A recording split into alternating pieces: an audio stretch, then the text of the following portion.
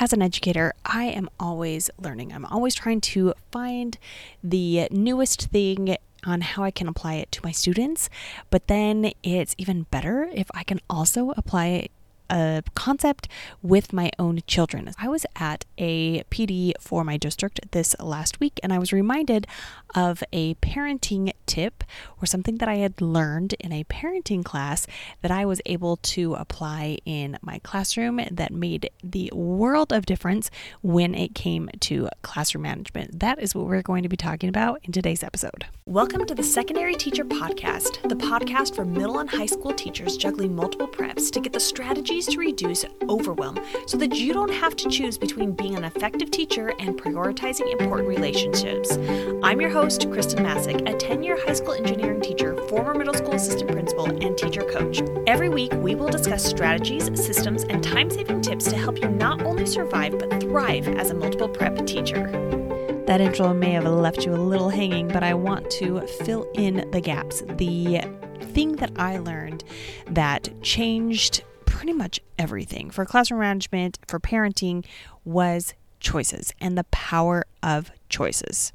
It is an easy and simple strategy, but for some reason, we tend to forget to apply it, and sometimes we overcomplicate adding in the ability of our students to make choices during our classes. That's what we're going to go over today.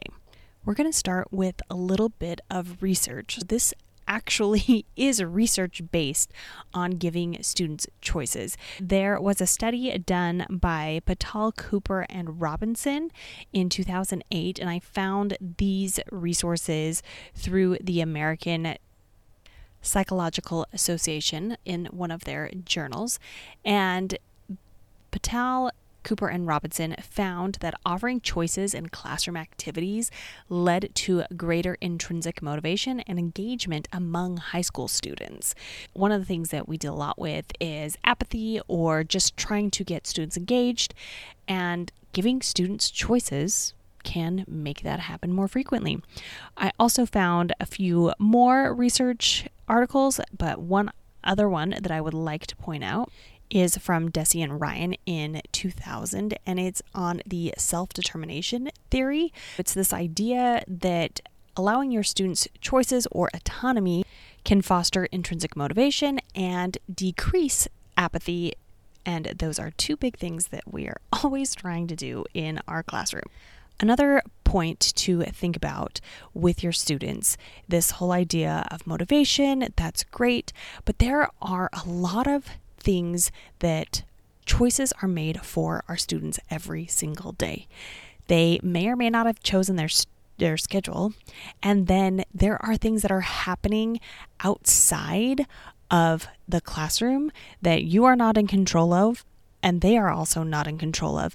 And so allowing them to have that little bit of control can really help minimize classroom behavior issues. One of the other parenting classes that I took was talking about filling a child's bucket and how they had to be able to fill their bucket to the top every day with positive things, or by the time the end of the day comes, they'll fill it with negative things.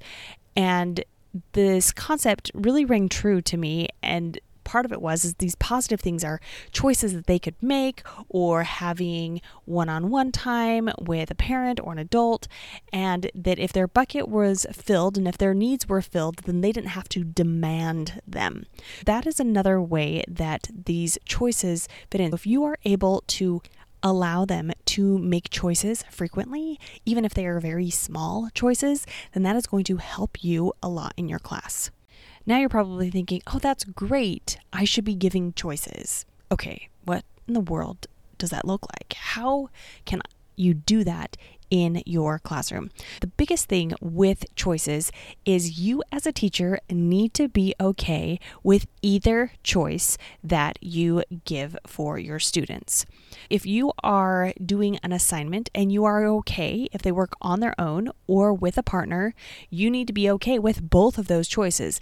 If it's something that you don't want to give them a choice, you want everyone to work alone, then you don't give them a choice. The biggest thing is you need to be okay with both possible outcomes. Another thing that I used to use this for a lot, and I use it with my kids all the time, is time. Do you need 3 minutes or 5 minutes to complete this? And you're okay with either one, knowing that it probably will take them 5 minutes, and more likely than not, they're going to ask for the longer amount of time. But it works like a charm, because when that timer goes off, they're ready to move on because they were the ones who made that choice and set that boundary. It allows them to have that sense of freedom and that autonomy that we all crave deep inside. Now, before I give you some more examples, I want to give you some guidelines to remember as you are giving these choices to students. The whole idea that we're using choices to prevent power struggles or maintain our classroom management, we want to think about these things as we're making those choices for our students. The first one is choices should not be threats in disguise. Like, you will do this or else, or do you want to do your assignment, or do you want to go to the admin? That's not a good choice. It should be something that it's going to make you happy and also your students happy. Also, give your students the small choices. Your students can make small choices. You can make the large ones. So you do not need to have your students running everything.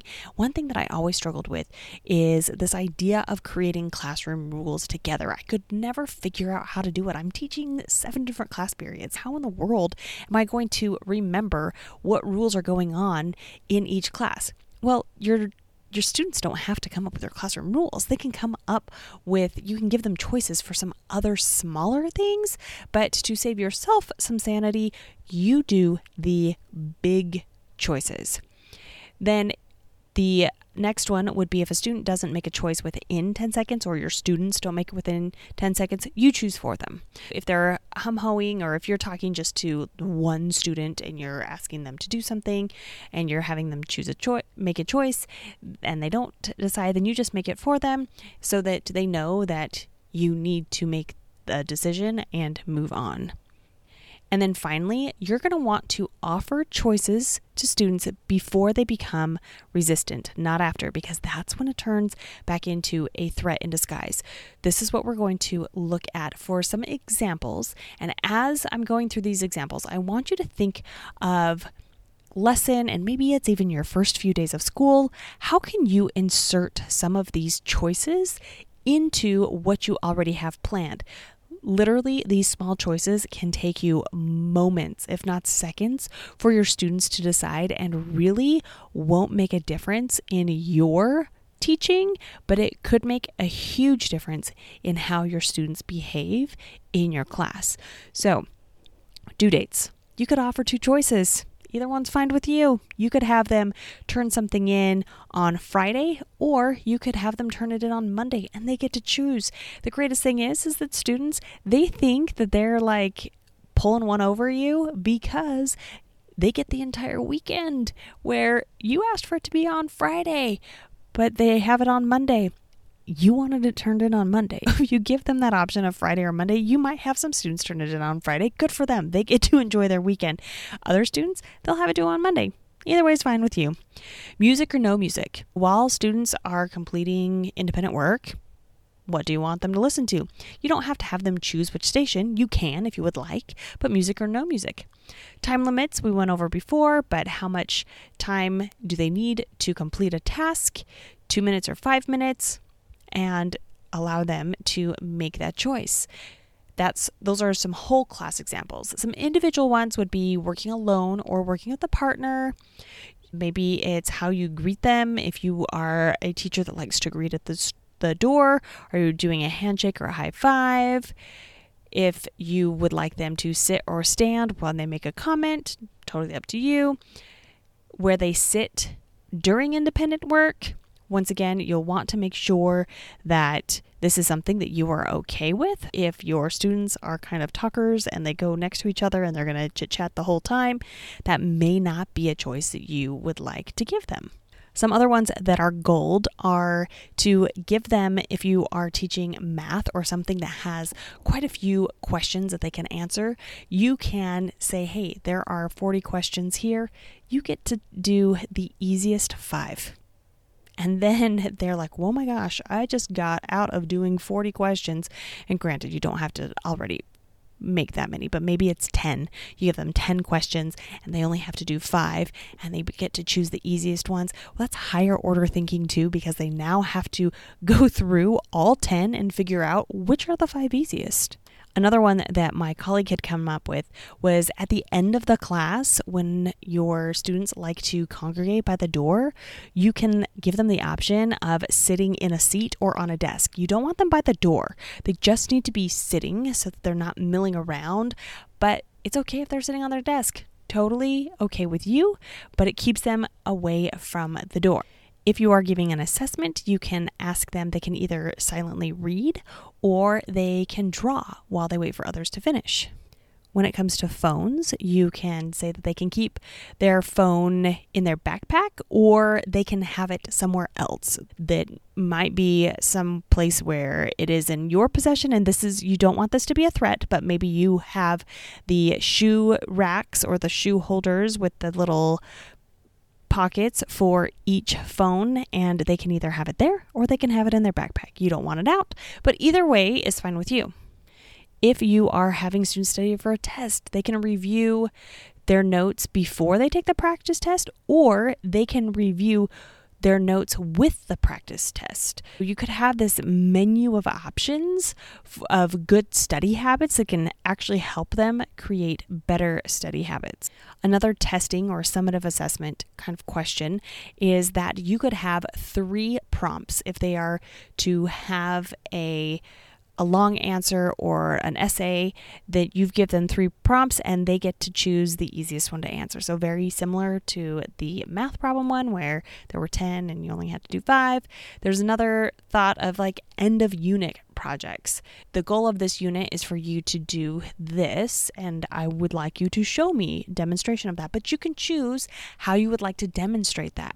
And you could once again give them a menu of a few different options that they can choose to turn then or prove that they are proficient in that concept. Your homework now is to come up with 3 to 5 choices that you could have your students make regularly. And it could be every class, or you can throw it in however you would like to. You can sprinkle it in every once in a while and allow them to make choices so that they are able to fill their bucket and stay more involved, be intrinsically motivated, and hopefully minimize those classroom management issues. If this episode was helpful to you, it could be for others. To help spread the word about this podcast, take a screenshot of this episode and add it to your IG stories and tag me at Kristen Masick, KristenMasick. Until next week.